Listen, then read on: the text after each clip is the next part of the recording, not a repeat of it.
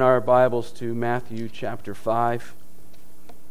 We are continuing our study in our Savior's Sermon on the Mount.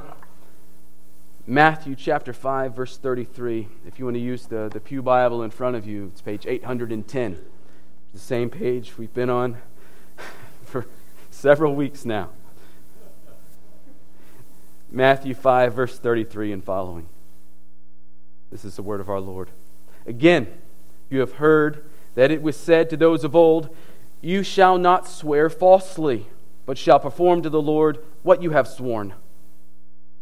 But I say to you, do not take an oath at all, either by heaven, for it is the throne of God, or by the earth, for it is his footstool, or by Jerusalem, for it is the city of the great king. Do not take an oath by your head, for you cannot make one hair white or black. Let what you say be simply yes or no. Anything more than this comes from evil. This is God's word. You may be seated.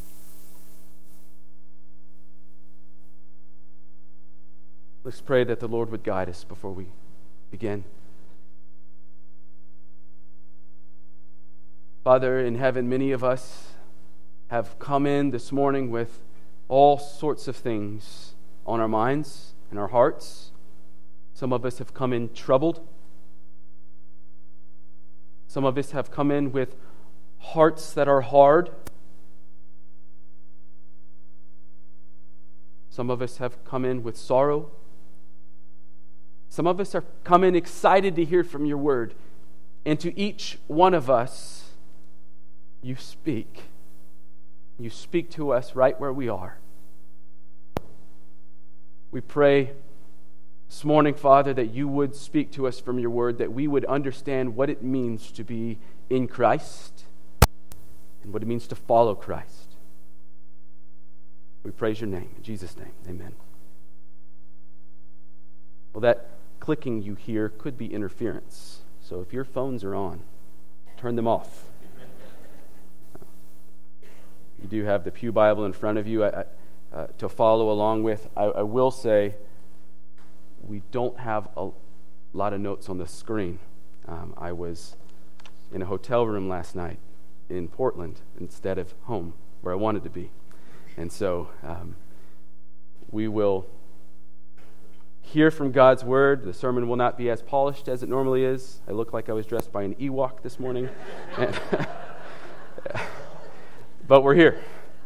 Well, as we go into this, I think one of the things that came to my mind is that the value of our word is something that has always been important. Words having value is what makes human interaction even possible, isn't it? If we can't believe or trust what someone says to us, then the foundation for that relationship is shaky at the very best. How can you do business with someone if you don't know whether they're telling the truth? How can a marriage work? How can a friendship function if there's no trust between friends? The foundation of human society is truthful communication, isn't it? So when God gave Israel laws to help govern that new society, he gave them laws that helped people stay true to their word. The 9th of the 10 Commandments prohibits giving a false testimony against someone. The idea is that if you are a witness or a victim in a trial, it would be unlawful to lie in such a way that someone would be prosecuted falsely. That would absolutely destroy their legal system. Witnesses have to be honest for the system to work. There were times, though, in Israel when a person's word alone wasn't enough. Did you know that? They needed an oath. They needed an oath to add weight to what was being said. In Exodus 22, verses 10 and 11, there's this particular situation where taking an oath in the Lord's name is actually commanded to the people. You're welcome to turn there if you want. I'll read it for you. Exodus 22, chapter 10 and 11. So right after God gives the Ten Commandments to the people, He gives some extra ordinances that help their society function. The Lord says this, if a man gives to his neighbor a donkey or an ox or a sheep or any beast to keep safe, and it dies or is injured or is driven away without anyone seeing it, an oath by the Lord shall be between them both to see whether or not he has put his hand to his neighbor's property. The owner shall accept the oath, and he shall not make restitution. So what's going on here? Think about it this way. If I loan you my car for a few days, and you park it in front of your house, and you go in for the night, and you come back out in the morning, and my car that I loaned to you is gone, well, what do? Moses says that in situations like this, oaths are necessary. If you didn't sell the car and pocket the money, then you're going to have to swear an oath to back up your word. Something like, Dustin, I parked your car by the street. When I got up, it was gone. God is my witness. If I'm lying to you, may God strike me down. That's an oath. Oaths like these were a regular part of daily interaction in old Israel. So much so that the third commandment of the Ten Commandments says you shall not take the Lord's name in vain. That means you shouldn't make an oath to someone by invoking God's name when you actually intend to break the oath. God didn't want His people going around and interacting with other tribes, making contracts and oaths in His name and then breaking them. They were His representatives, weren't they? They were His image bearers. They were His people that He had called out. And it would have been dishonoring to God to use His name falsely like that. It would make Him look bad. Leviticus 19:12 says, "You shall not swear by my name falsely." This is the one Jesus is quoting. "You shall not swear by my name falsely and so profane the name of your God. I am the Lord." Capital L, capital O, capital R, capital D. That's His name. He's naming Himself and said, don't use my name falsely. Don't misrepresent me to the people around you when you swear an oath. When Jesus says in verse 33 of this morning's text, so back to Matthew chapter 5, He says, "Again, you've heard that it was said to those of old, you shall not swear falsely, but shall perform to the Lord what you've sworn." He's referring to the importance of oaths and their relationship to the law and the culture of His day. Starting to see the importance of oaths and how they worked? He first affirms what had been taught and what continued to be the understanding of the law as the centuries went on. But then Jesus says in verse 34 of this morning's text, "But I say to you, do not take an oath at all." Well, why not, Jesus? Oaths are commanded. Oaths are commanded in the Old Testament. This isn't like the discussion about divorce. Remember last week, divorce wasn't commanded, it was allowed, it was permitted. But here's something that is commanded because it builds trust, it adds weight to your word, and it seems like Jesus is saying, don't do it. What's going on? Didn't Jesus say earlier to us, "Do not think that I have come to abolish the law or the prophets. I've not come to abolish them, but to fulfill them"? If the law says to make oaths, and Jesus is saying, don't make oaths, it seems to me like Jesus is abolishing or at least contradicting what the law says, doesn't it? Well, He's not. Okay? You can be at ease. He's the Messiah. He is the fulfillment of the law. The first thing we need to do is remember the context of our passage. remember how Jesus is teaching us that our righteousness must exceed that of the Pharisees. That's his thesis argument for the Sermon on the Mount. Our righteousness must exceed that of the Pharisees. And then he gives us these teachings that show us what that looks like.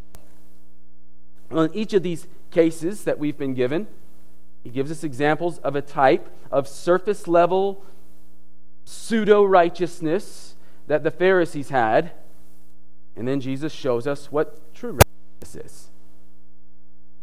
So whatever's happening here with oaths, the Pharisees understood oaths in some way or another, and Jesus is showing us the bigger, brighter, fuller, God's kingdom level of understanding.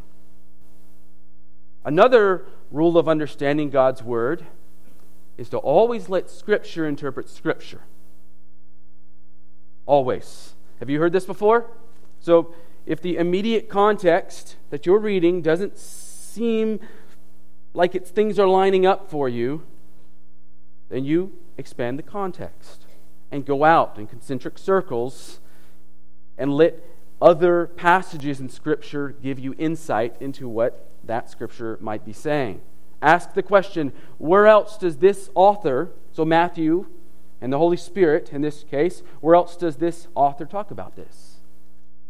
Or if you need to broaden your circle, ask, what else does the rest of the Bible have to say about this? This is really important in our text this morning. So later on in Matthew's Gospel, some of you have read ahead, and if you haven't, you should. You will be helped. Later on in Matthew's Gospel, Matthew tells us about a time when Jesus just absolutely roasts the Pharisees for their hypocrisy. We read about this in Matthew 23. So if you want to flip over a few pages, Matthew chapter 23, verses 16 to 22. In this time is when Jesus pronounces these 7 woes to the Pharisees. Apparently, the Pharisees had gotten into some very bad habits with oaths. Rather than keeping with their intended use, they were busy looking for technicalities. They were looking for loopholes again, so they wouldn't have to be true to their word. Follow along with me in Matthew 23, verses 16 through 22, as Jesus pronounces his third woe, his third warning to these men about the danger of what they're doing. Jesus says, "Woe to you, blind guides, who say, if anyone swears by the temple, it is nothing. But if anyone swears by the gold of the temple, he is bound by his oath. You blind fools! For which is greater, the gold or the temple that has made the gold sacred? And you say, if anyone swears by the altar, it is nothing. But if anyone swears by the gift of the altar, he is bound by his oath. You blind men! For which is greater, the gift or the altar that makes the gift sacred? So, whoever swears by the altar swears by it and by everything on it. And whoever swears by the temple swears by it and by whom dwells in it. And whoever swears by heaven swears by the throne of God and by him who sits upon it." See what's happening here? These Pharisees, these men were looking for technicalities. They were looking for loopholes. The scribes and the Pharisees were slimy attorneys doing the first century equivalent of crossing their fingers behind their backs when they made a statement. Telling the truth for them had sort of become a playground game. Their word only counted if they said, Simon says first. Simon didn't say. See, I didn't swear on the gold of the temple. I only swore on the temple itself. Therefore, I didn't have to tell the truth to you. I didn't swear on the gift on the altar, just the altar. Therefore, I didn't actually have to tell the truth to you. My word doesn't count. And because these men were the standard bearers, the law-keeping example to everyone else, they set precedent for others. It became standard in that culture to use oaths not as a way to ensure truth-telling, which was their intended use, but instead to use them as a way to get out of truth-telling. It's still kind of that way, isn't it? In my law enforcement days, if I was talking to someone and they said to me, "I swear to God I'm telling the truth," I knew two things at that point. One, they were lying. And two, they probably did not believe that God would ever strike them down for lying. Okay, maybe three, they also didn't believe that God existed to begin with. Or at least not the God of the Bible. I'd hear other types of oaths too. You've heard them. "I swear on my mother's grave." Which, if the mother is still living, I think means, "May my mother die if I'm lying to you." Or if she's dead, I think it means, "May her afterlife be full of trouble if I'm lying to you." Or, "I swear on my child's life." Have you heard that one? Which, seeing how some people parent, I wonder if their child's lives are that valuable to begin with to them. People go to great lengths to try and persuade you that they're telling the truth, but oaths these days don't carry as much weight as they were originally intended to. They're just a tool of manipulation now. The problem is this, that the heart of the Pharisees making oaths didn't have truth-telling as their goal. Instead, they were used to manipulate. Something good that God had made, something good that God had commanded, had been corrupted by human sin. We, today, we may not feel the need to swear these tricky oaths anymore. I haven't heard any of you swear oaths like the Pharisees did. But we do other little things, don't we? We do other little things to avoid telling the truth. We'll tell someone the part of the truth that they want to hear, but not the part that they don't want to hear. We'll tell someone the part of the truth that makes us look good, but not the part that makes us look incompetent or like failures. Oaths or not, friends, we are not blameless here. The root cause of the sin of the Pharisees, the desire to deceive others, it's still there in us. So going back to Matthew 5, what does Jesus say to do about this? Look at verse 34, Matthew 5:34. Well, if the religious people, the standard bearers, are using oaths in this way, then to be salt and light, Christ's people, to be distinguished from that way of doing things, Jesus says, let's not take oaths at all. Oaths are meaningless now. Let's instead let our word be reliable to begin with. Christ's kingdom people are those who have been born again in the Spirit and are so made new by Christ that we are motivated to tell the truth. It is our desire to tell the truth. As citizens of Christ's kingdom, let's be a people who are so trustworthy that people accept our word simply for what it is. We don't have to lie. Lies, in all of their various forms, are ways that we try to make ourselves look better, aren't they? They're ways that we try and defend the projection of ourselves that we want others to see, and not the true self. But those who have been born again, we know that we don't have to defend ourselves. We know that we have nothing to defend. We are nothing without Jesus Christ. We know that we are needy. We know that we are sinful.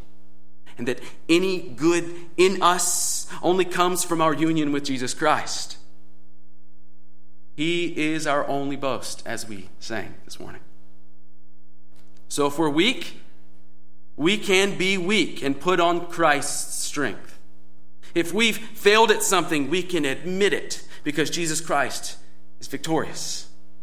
If we've sinned, we can confess our sin because our sin has been dealt with by Jesus at the cross.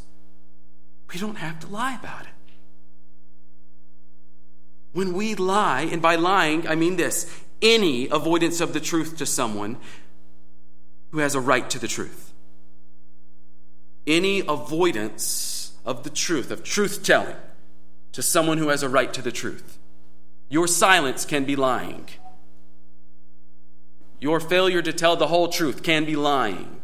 And of course, outright deceit can be lying. When we do that, we're actually trying to justify ourselves on our own terms without Christ. We're trying to pretend in some way or another that things are okay with us without Christ. But that's just it, isn't it? We are not okay. We desperately need Jesus. And when we tell the truth, we are living in the truth. We're in the light that He has, by His grace, brought us into. So if you claim to be in Christ, let me ask you, are you so known for your honesty that you're the one that your boss comes to when he wants to know what's going on? Do you have a reputation in your industry, whatever it is that you do for a living? You have a reputation for being trustworthy. Do people know you as the guy who will lose money because he's willing to tell the truth first? Young people, do your teachers trust you? Do your parents trust you? Should they trust you? Husbands, wives, are you someone that your spouse can trust? Does your word carry weight with your spouse? They know you will be true to your word. Do your kids trust you? Christian, when you speak, do people believe you?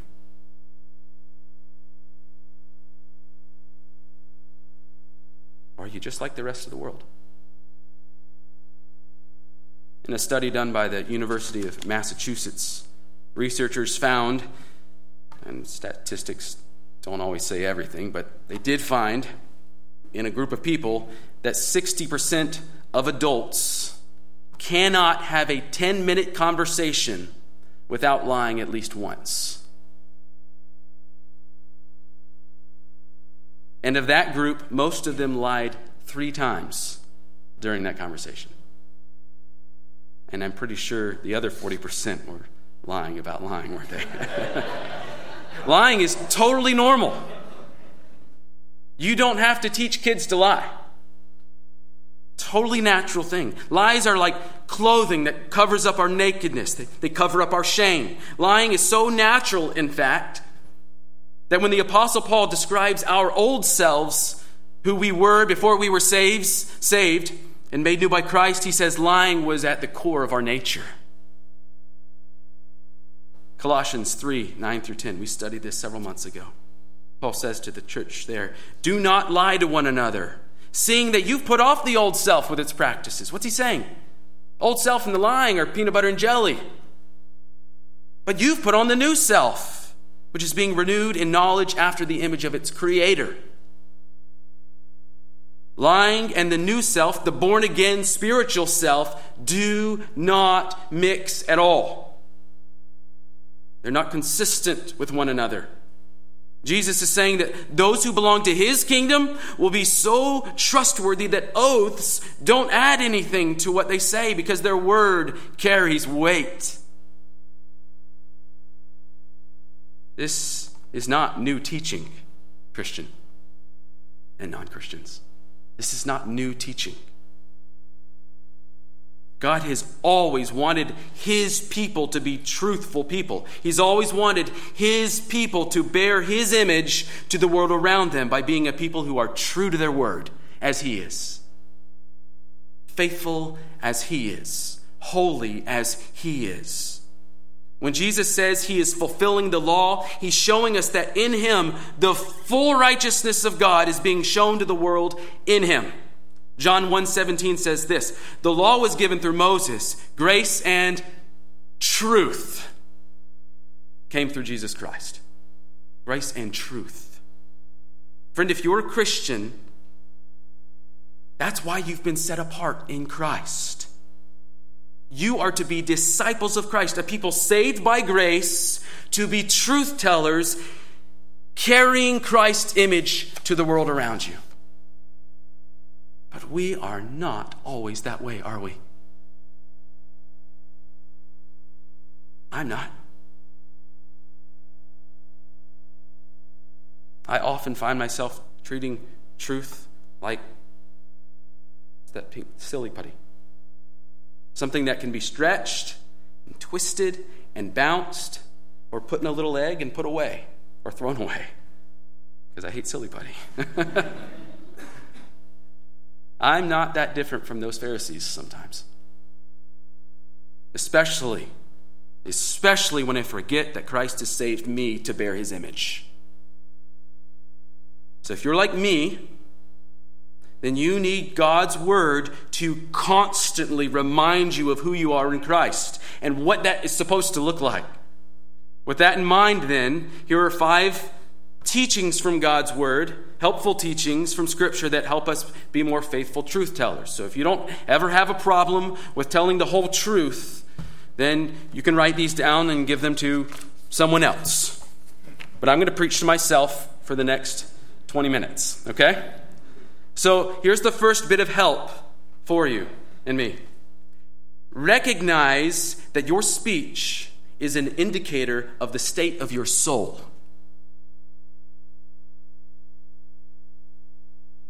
Proverbs 10:20. And what I'm going to do after this is I will take all the sermon notes from this and put them on the website for you. Okay? Because there's going to be a lot of passages here. So Proverbs 10:20 is the first bit of help here. The tongue of the righteous is choice silver. The heart of the wicked is of little worth. The lips of the righteous feed many, but fools die for lack of sense. That's Proverbs 10:20. James 3:5-12. So also the tongue is a small member, yet it boasts of great things. How great a forest is set ablaze by such a small fire. And the tongue is a fire, a world of unrighteousness. The tongue is set among our members, staining the whole body, setting on fire the entire course of life, and set on fire by hell. For every kind of beast and bird or reptile and sea creature can be tamed and has been tamed by mankind, but no human being can tame the tongue, which is to say, only the Holy Spirit can. No human being can tame the tongue. It is a restless evil full of deadly poison. With it we bless our Lord and Father, and with it we curse people who are made in the likeness of God. From the same mouth come blessing and cursing. My brothers, these things ought not to be so. Does a spring pour forth from the same opening both fresh and salt water? Can a fig tree, my brothers, bear olives, or a grapevine produce figs? Neither can a salt pond or a wicked heart produce fresh water or the truth. Don't miss what James is saying. Our words flow from our hearts. Jesus says the same thing in Matthew 12:34. Out of the abundance of the heart, the mouth speaks. So what does that say when we lie? That we have lying hearts. Deceit is like black smoke coming out of your tailpipe. Well, your mouth. But some people, the mouth is like a tailpipe. Let's stop that analogy there. How about this? The absolute inability to tell the truth is a check engine light for your soul. Better? All right. If you find yourself constantly lying, if people don't know you as trustworthy, but instead you are known as a liar, like that, when people think your name, they think liar. If that's you, you have got to check your heart before it's too late, because your lies are coming from your heart. Revelation 21:8 gives this as a warning. Our Lord Jesus says this, "But as for the cowardly, the faithless, the detestable, as for murderers, the sexually immoral, sorcerers, idolaters, and all liars, their portion will be in the lake that burns with fire and sulfur, which is the second death."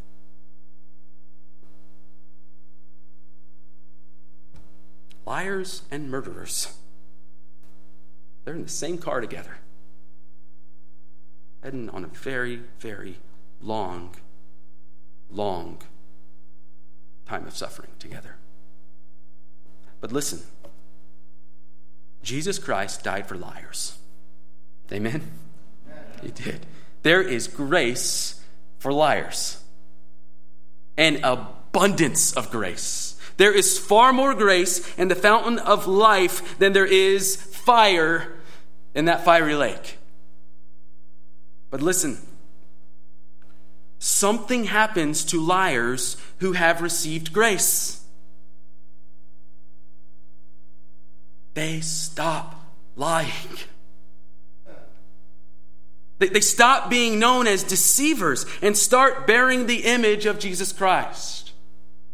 So, friend, have you been made new in Jesus Christ?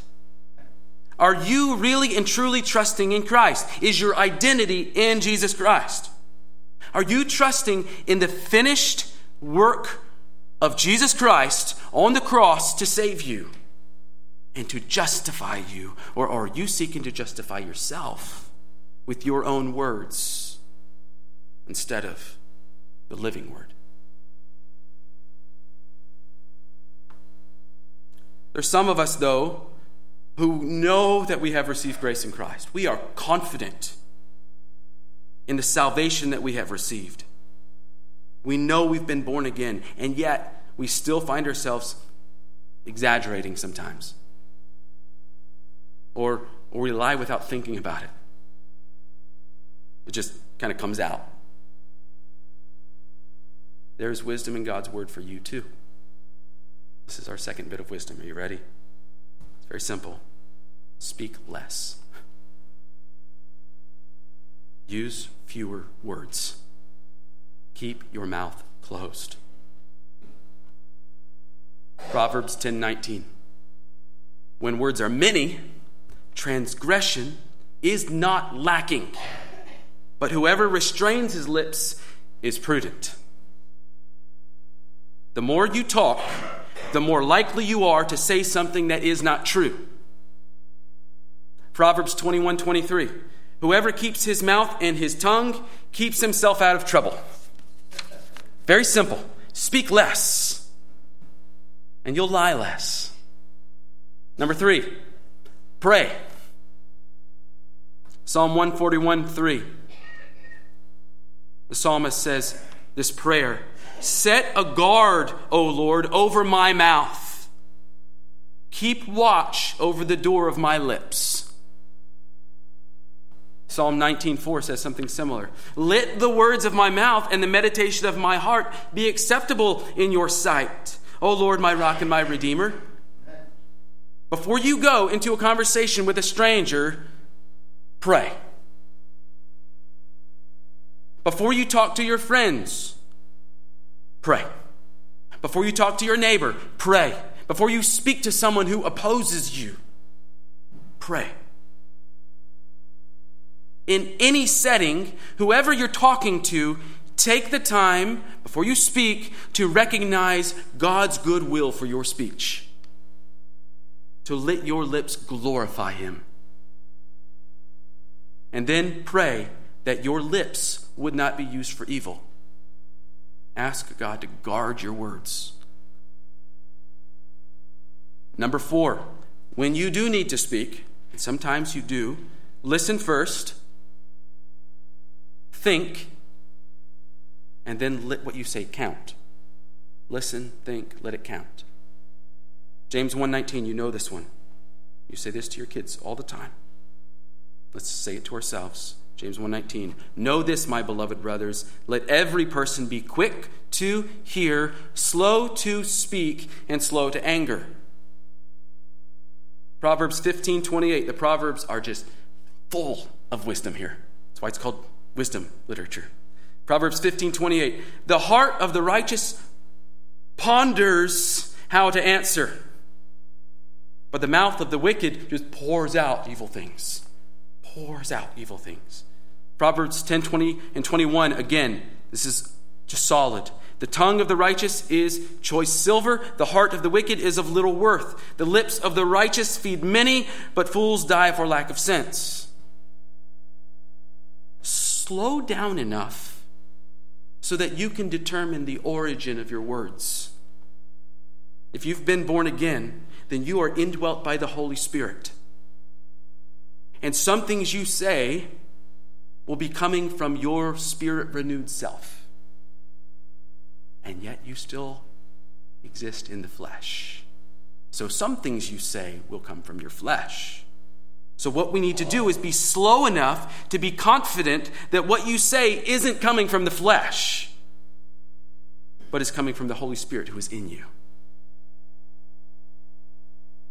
It's important because your words can be of great encouragement to someone. Your words can bring life to someone, especially if your words include the good news of Jesus Christ. Your words can bring peace. Your words can bring healing. Your words can bring reconciliation. Your words can be immensely useful, like choice silver, like food for the hungry. So let your words flow from God's word, through his Spirit that is in you, and from a heart that has been made new in Christ, and from a mind that is being renewed. Number 5, it's the last one. Recognize God's sovereignty over your life. You can just write, God is sovereign. If you were wondering why we haven't yet talked about verses 34 through 37, it's because I was saving them. This is Jesus' big, glaring message here for us. The climax of what he wants us to understand about ourselves when it comes to our speech. When it really comes down to it, you and I do not have the authority to swear oaths. Look at what he says again in verse 34. If you're still in Matthew 5, look at verse 34. He says, do not take an oath at all, either by heaven, for it is the throne of God, or by earth, for it is his footstool, or by Jerusalem, it is the city of the great king. And do not take an oath by your head, for you cannot make one hair white or black. So let what you say simply be yes or no. Anything else comes from evil. Not only should our word carry weight because it is a part of our new nature to be truthful, but we also need to understand what is happening when we take oaths, when we make oaths, or we try to add something to our word. When we swear by heaven, Jesus is saying that we have presumed to have control or authority over heaven. But we don't. Heaven is God's realm. He rules over heaven. We can't give someone heaven if it turns out that our word was untrue and we have to pay up. We can't affect the heavens in any way by anything that we say or do. They are not our area of control. And when we swear by earth or anything that is in the earth, he's saying, well, the earth isn't yours either. That's God's realm too. It's his footstool. We can't give it away. It's not under our control. The earth is the Lord's and all that is in it. And when we swear by Jerusalem, which seems unheard of to us, but to a Jew that would have been normal, that's the city of the Messiah, the great King, the Christ. It's his too. What's he saying? God rules over everything. It's all his. The mountains are his. Sing with me. The rivers are his. The skies are his handiwork too. Blink, blink. You know, my God is so big. Come on, guys. We can't swear by heaven or earth or anything in the earth because they are not ours to swear by. God is Lord over all. And then this is the one where I think we will probably push back against. Because there's more to this text, isn't there? Jesus wants us to see even our lives are not our lives. Look again at verse 36. We can't even make one hair black or white. In other words, we don't even have sovereign control over our own hair.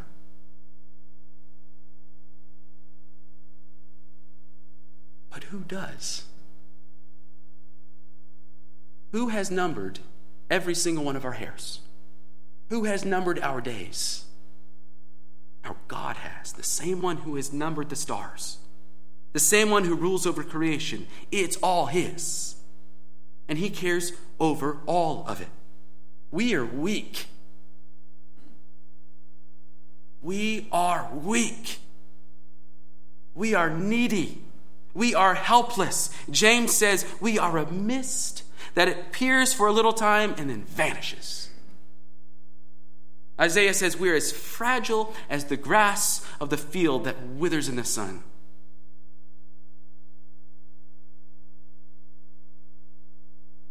So we have no need to make ourselves out to be someone that we're not. We're just sinners in need of a Savior. We are just beggars in need of mercy. And praise God, we have been given a Savior. And praise God, we have been shown mercy. And having been given Jesus, friend, we have no need to add an oath to our truths. No need to add anything to our truths or take away anything. No need to add anything at all to color them or make them sound more spectacular than they are. Our truths aren't even ours. We've been bought. We've been bought with a price. And the one who bought us, the one who purchased us, has sovereign control over our lives and sovereign authority over our words. And being his, we speak his truth. Our yes can just be yes. Our no can just simply be no. No excuses. No need to justify ourselves. We have been justified already. So, church, may we be a people who are trustworthy. May we be a people who are faithful as our Lord has been trustworthy and as our Lord has been faithful to us. Amen. Let's pray.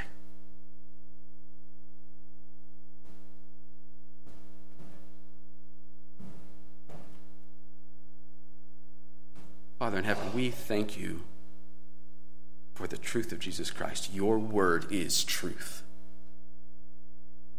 We thank you that you have given us the Spirit so that we can